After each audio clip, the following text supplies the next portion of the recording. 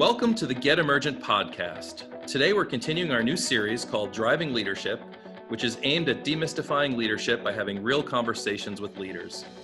You'll witness conversations with leaders from all walks of life and learn about what drives them to lead, their development stories, and about some current challenges they may be facing. I'm Bill Berthel, and joining me today is Dr. Johanna Rogers. Dr. Rogers, welcome. Thank you, Bill. Thank you for having me. Oh, I'm so excited you're joining us today. And congratulations on your recent promotion, part of the management team at Center State CEO. That's awesome. That's awesome. So your title, Vice President for Racial Equity and Social Impact. Yes. Can't wait to learn more about that. And I know our listeners will really want to understand what your role is and how you're serving the Syracuse community in that space.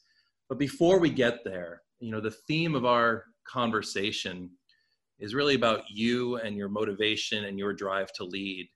Why? Why do you want to lead? What is it for you? That's a great question. I've been thinking about it over the last couple of weeks, and I don't know that I want to lead, right? I think that's the irony of the question. I think leadership sometimes is something you're called to do, and sometimes it's a calling that you may not want to answer. Like sometimes you pick up the phone or you see someone on your phone call and you're like, oh, I really don't want to answer, but you know you have to. Some days it feels like that, to be honest, Bill. I'm not. It's one of those calls that you just got to take whether you really want to or not. And I think for me, there's a saying that my grandparents and my mother and my family have kind of instilled in me, and it's to whom much is given, much is expected. And I know that in my life, I've been granted a lot of opportunities, but opportunities that have come based off of the sacrifice of many that have come before me. Many sacrifices my parents made, sacrifices my grandparents made, sacrifices that sometimes were forced, right? They didn't have the option to choose. And so I recently visited my grandmother in South Carolina, and, I talked to her a lot about, who she wanted to be or what she wanted to become. And she wanted to be a nurse. And I was like, really? But that wasn't an option for her for a number of reasons. And so she worked in a bra making shop in the Bronx for much of her life. And when she got married to my grandfather, after his business sort of kind of took off, she was finally able to have the option to not work, but stay home with my aunt and uncles. And I talked to her about her story, and I was listening to it. I recorded some of it, and I was listening to some of it this morning in preparation for our conversation. And when I think about what she or a number of my other grandparents went through to become who they were, it provided a foundation or opportunity for me to do some things in my life that has put me in a position to be a voice, has put me in a position to be in rooms that many other folks that look like me are not in. And so when I think about leadership in that way, it is Carter G. Woodson that talks about servant leadership and the importance of servant leadership as a way to be consistently representing or a part of a community that isn't often included, but doing things on behalf of that community to the best of your ability in order to help move it forward. And Carter G. Woodson, his book is called The Miseducation of the Negro. And I think that in my journey to where I am today has always stuck with me because it was what I've seen my parents or my grandparents do in the community that I come from. They had the ability to give back or to be a part of certain things that help to create community. So my thoughts on what it takes to be a leader is to be in the position or the spaces that I'm in, but be representative as best and authentically as I can be the community that I come from, and to represent, whether I want to or not, as many different views about that community as possible as I navigate my own life. And that happens, whether I'm at Center State CEO or in the theater and performing, I guess, as I think about the areas in which I guess I'm being considered a leader. Absolutely. Right? Those are some of the things that I think about when I think about this role of leadership or this position in which is deemed leadership. I don't know that I spend much time thinking about it in that way. I'm just like, there's work to be done. There's work to be done. There's some things we got to change. There's some shaking up that needs to happen. And okay, I'm just going to jump in and do it. That's a beautiful story. And what I hear in that is, as you rise to that occasion, you have this opportunity to really honor those that came before you, your family, those sacrifices, allowing the space that you get to operate in as well. A real honoring of that. That's really beautiful. Take us a little bit on your path before we talk about the work you're doing currently, which is so vitally important in our community. Take us a little bit on your growth and development path in your education, in your leadership, in your life experiences that has you to this current day. What has gotten me here? I think my mother's tenacity and push and drive has been the one consistent force. She's such a force. She's such I think force is the only word for it. Many folks in Syracuse have gotten to know her. Many folks think she lives here, but she doesn't because she's here so often. She's been a huge cheerleader. And I think what's really, when I think about what's gotten me here, she wouldn't let me stay home and she wouldn't let me come back home. Let me just say that. She was pretty animate once we got into high school that we were not going to attend college in New Jersey. That's where I'm from originally. And that this is my brother and I. She wasn't going to let us attend college in New Jersey and we couldn't come back home. That was it. She's like, once you're gone, you're gone. And life got really tough for me as I was trying to finish my PhD. And I was really like, okay, Mom, it's hard. It's really, really hard. And I think I just need to come home and I'll find a job and I'll finish writing. And she was like, no. And I was like, oh, what do you mean? I need to come home. And, at this point, I'm like, early 30s, I'm like, I'm not trying to come home because I think it's a good idea or whatever, but the stuff that I'm doing, it's really hard and it's wearing me down. And she's like, nope, sorry, you gotta figure it out. And I was just like, what? Mom, that is so not what you're supposed to say. That's not how this is supposed to work. I'm the baby girl, I'm calling home crying, and she's like, you gotta figure it out. And I was like, oh my God, she's so tough. Tough love? That tough love thing. I don't know where it comes from. Yeah. But she saw you out in the world. Is that it? Tough love and she sees you out in the world? I don't know what she sees, but I was like, I need to come home. And she was like, no. But that forced me to find another solution that brought me to Syracuse, right? Yeah, yes. And I could say it was my academics and whatever, but I was trying to get home, and an option that made the most sense was to, I had a partner here at the time that I was working on a business venture with, and I got a job, and I've told the story in many other realms, so I don't want to be redundant, but I came here, I was teaching Spanish and dance at Roberts Elementary for the Say Yes program. And then I got hired at Southwest Community Center and I spent some time there. And then I've come to Center State. And in the midst of that, I finished writing a dissertation, my son through middle school. And this has just been a space of growth for me in a very real way. And so I say all that to say that it's been my mother, when I really think about it, that has been the annoyingly loyal pusher in my life when I wanted to get really, really comfortable and settle and complain about how unfair life has been, that she's kind of shaking me awake to be like, we didn't get put here to complain. And it's pushed and motivated me to do some things I would never imagine doing, ever in a million years, like a television show on PBS. Right, right. I mean, I did imagine that. Let me be clear. Like, I knew I wanted to do something like that. And it was something as a young kid I worked on, performing and dancing and telling stories and all of that.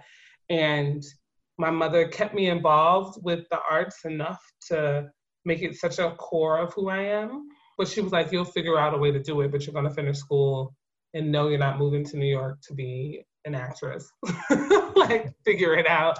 There's a lot of no's in there, Bill. And I've just had to find other ways to make it work. And so when I think about that, performing with the Harriet Tubman troupe and turning my love of performance and theater back to the stage in my free time here, all those themes have been a theme throughout my life. I've been performing forever. My mom has been a consistent force along with the rest of my family and pushing me to do some amazing things. And I think when you ask what has been the key parts of my journeys, it's been them. I could say something like amazing teachers along the way, which is true also. But in this moment and where I am, my family has been a huge, huge part of me getting to where I am today. Well, we're grateful for that because we're really grateful that you're in our community and the important work you're doing through Center State CEO. Tell us a little bit about that current work. You're leading the new Racial Equity and Social Impact Portfolio. Tell us what that is and the impact you're making. Center State CEO is like this amazing organization that I've never imagined in a million years that I would be a part of. Number one, because, my background isn't necessarily in economic development. I had my PhD, so policy and advocacy work is part of what I've been trained to do, but it was in the education realm, I guess. And so finding myself in this great group of colleagues and leaders and thoughtful supporters in so many ways, it's kind of been like this amazing blessing that has come out of nowhere, for sure. Because I came in and I immediately connected with Dominic Robinson and the work that the economic inclusion team was doing. I worked alongside him, helped revamp the team. But then over the last probably year or so, I was thinking, I'm called to do more. And I'm thinking about, what that is. Is it here? Is it somewhere else? And then the last 9 months kind of unfolded, and our country came into this moment that I really couldn't imagine, with COVID, with the Black Lives Matter movement, with just social unrest, just everything that was happening. Absolutely. And I knew one of the things that was missing from the work that we was doing was a hardcore focus on racial equity and how we could help those that were a part of our organization out in the community think about, from a business standpoint, think about driving home impactful strategies and initiatives that would decrease the gaps, hopefully eliminate gaps in what was really impacting folks of color in this community through doing more in workplaces across the business landscape in Syracuse and Central New York. And so Rob Simpson and my colleagues there have given me an opportunity to think about how to help more corporate entities think about diversity, equity, and inclusion through a race and equity lens, right? Doing organizational climate assessments, doing racial dialogue series, having broad company conversations about race and equity and how to build inclusive environments, taking leaders through activities and exercises that would help them become more critical thinkers around what creating a racially inclusive workspace, what that looks like. And that is work that many people haven't necessarily had the opportunity to dive into, right? And so at a moment where race and equity is at the crux of every conversation that we're having at this moment, even for folks that want to do something, where do we begin? How do we get started? What is it that we should do, right? As a country, as a community, we haven't had open conversations about necessarily race and equity in a way that enhances and gives people the skills to think about how to challenge the status quo, right? Right. Interrupt how to interrupt the systems that have reproduced for generations inequities, right, for folks of color.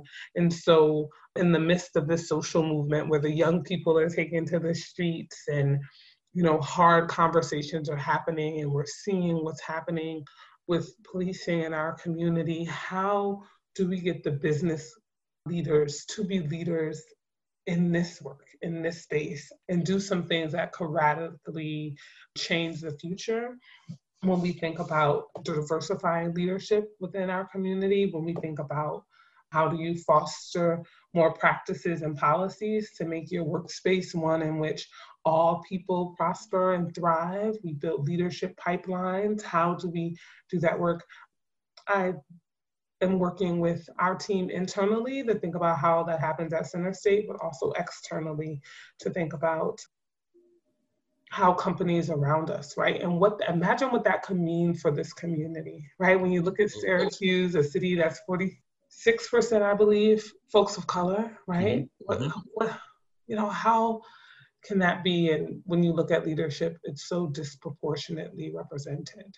Absolutely. So once you get these leaders to the table, what's the discussion like? What are the conversations that are occurring in our community now that you're leading, you're facilitating, you're leading, you're educating? I'm leading. When you have these conversations, one of the things that I notice is that people, for the most part, have not spent a whole lot of time talking about racial realities and what it means to be born a person of color and what it means to be born with white skin. And when we first start the conversation is like, you gotta understand, you gotta be able to be willing to sit back and think about another. You just have to, right? And how you formed your opinion about what other people look like and how what they look like or how their looks, their phenotypic makeup, their skin color plays a part in every aspect of what it is they're going to be asked to navigate from the time they leave probably daycare and into the school system to the time they retire and no longer have to be, a part of the workforce, right? Like from schooling to work with, everything, how race plays a part in that. And that's where we begin the conversations. And that leads to folks going, I had no idea. I mean, I thought I knew. I knew, but I had no idea. I hadn't thought about it to this degree. You're talking about a deeper level of awareness and consciousness. A deeper level of awareness or consciousness. Yes. Rob and I are challenging folks to really personally reflect because where the personal reflection happens is where you can more authentically and more intentionally show up in the workplace and think about the professional actions you can take. Absolutely. And that's what we are gearing up to help folks do. And so this isn't your typical diversity and equity and inclusion kind of service or experience. It's one that's really gonna force you to take this uncomfortable journey to understanding better your own awareness around race and equity and think about how now that you're really reflecting on yourself, what is it that you need to do to get more educated, to get more support and evolve? If we as a country haven't, from the time we have kids go into school systems, created a space to talk about race. Absolutely. Intentionally, right? Intentionally. An intentional space. Intentionally. It's so uncomfortable for white folks to then sit at the table and go, what does this mean? Right? But imagine if we had started in kindergarten or to just talk about our histories and how they were different, and imagine what that would mean as they've grown, right? The skills that you've developed as you've grown, you'll begin to think about the disparities, how a race and gender intersect, what the experience looks like for race, gender, and religious beliefs or sexual orientation. You'll be a more well-rounded person in the sense that you'll be able to consider the other. right? Your Absolutely. lens isn't so monolithic. And part of what we're doing now, if you can imagine, is trying to work with adults to do that when we know, we've formed our habits and our views and we've gotten comfortable in our lives. Yeah. And so we're shaking that up.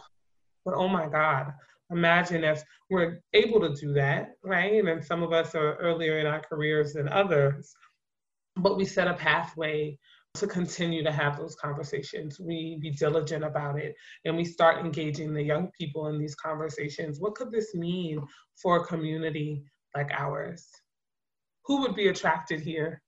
How could growth happen? What could this do for our economic well-being, right? When we are viewed as a community that is inclusive, that is willing to think about disparities, especially a community that's been so plagued by poverty. Right. Right. And so that's what I get to think about every day, Bill. That's big work. That's important work. And thank you so much for doing that in our community, Dr. Rogers. As you shared earlier, I mean, it's roughly half of our population affected by this topic. What a shame if we're not tapping into the talents and gifts of half of our population, right? Especially at the leadership table, but in all aspects of life. Yeah. And I'm sure it's rewarding work. I'm sure it's also quite challenging work. Tell me about some of your leadership advice around your resiliency, your agility. I have to imagine those are incredibly important for you to be agile and resilient in this time. What are you doing for your leadership in that space? What I've been doing, I've been bringing good people in. I've been connecting, reconnecting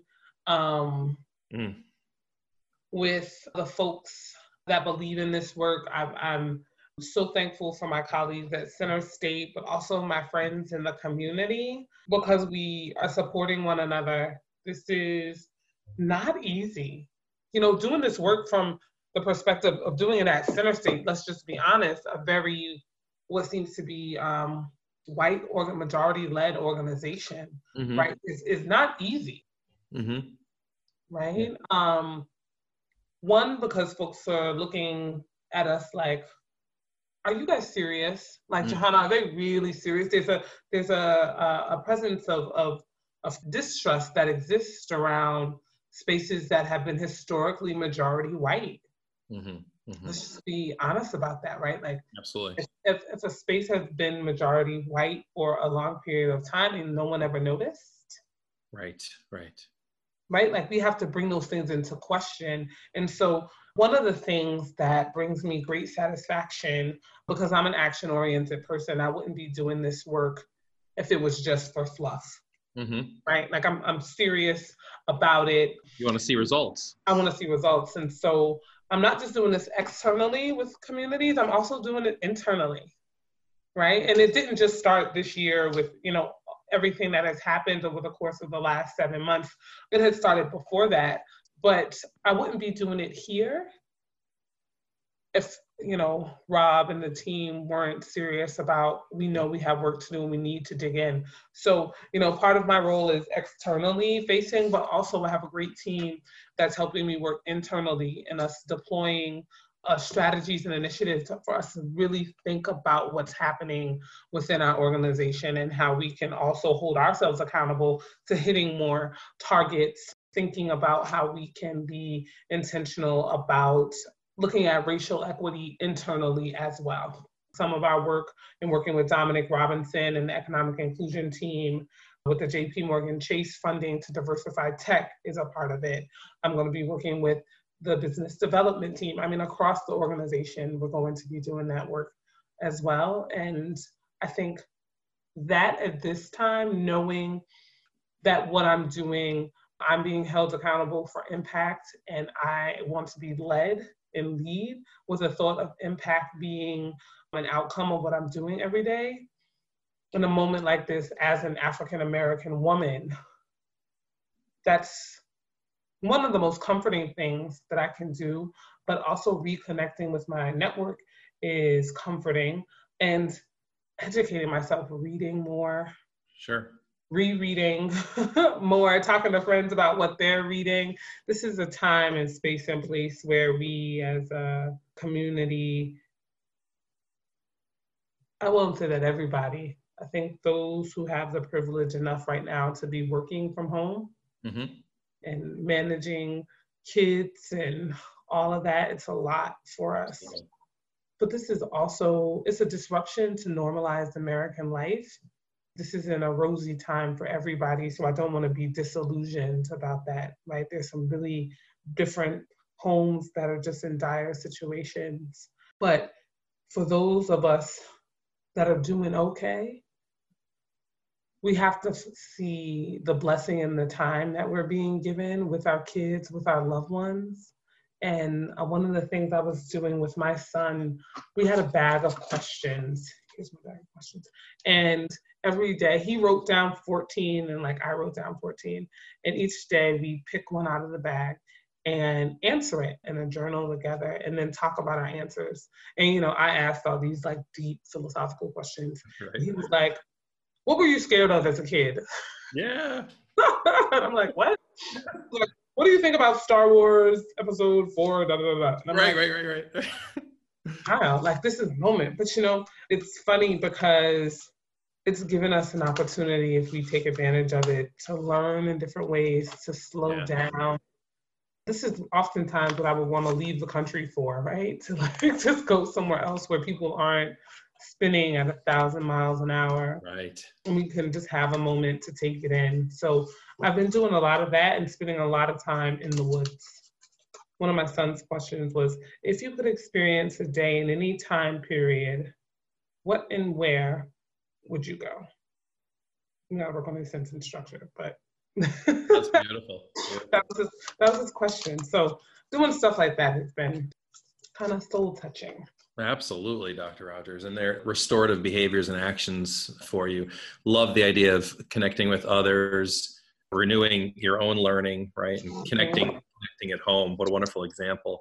Dr. Rogers, thank you for the important work you're doing in our community. Thank you for joining us today. Really appreciate your time and your energy. Most of all, thank you so much for the important work you're doing in our community. An honor to know you. Oh, no, Bill, thank you for inviting me, for thinking of me and my work in such a wonderful way. I appreciate the opportunity and the time, and please do invite me back. Oh, absolutely. I know this is the beginning of our dialogue. Yes, this is not the end. Yeah, absolutely. The one thing about this time and place is that I feel like I've gotten to connect with more people in the community, because it seems like, you know, Zoom has presented more ways to kind of like get together with different groups of people than absolutely we have if we were like, you know, in our old real life, right? Yes. And so I'm glad our work has brought us together on this, and I look forward to reconnecting very soon. Well, that's mutual. Thank you so much. Thank you. And listen for more segments of Driving Leadership right here on the Get Emergent podcast, where we'll continue the conversations with a new leader every month. And come back for more leadership content with Cindy Massengill and Ralph Simone, where they discuss real leadership challenges in a practical, comprehensive, and relatable format.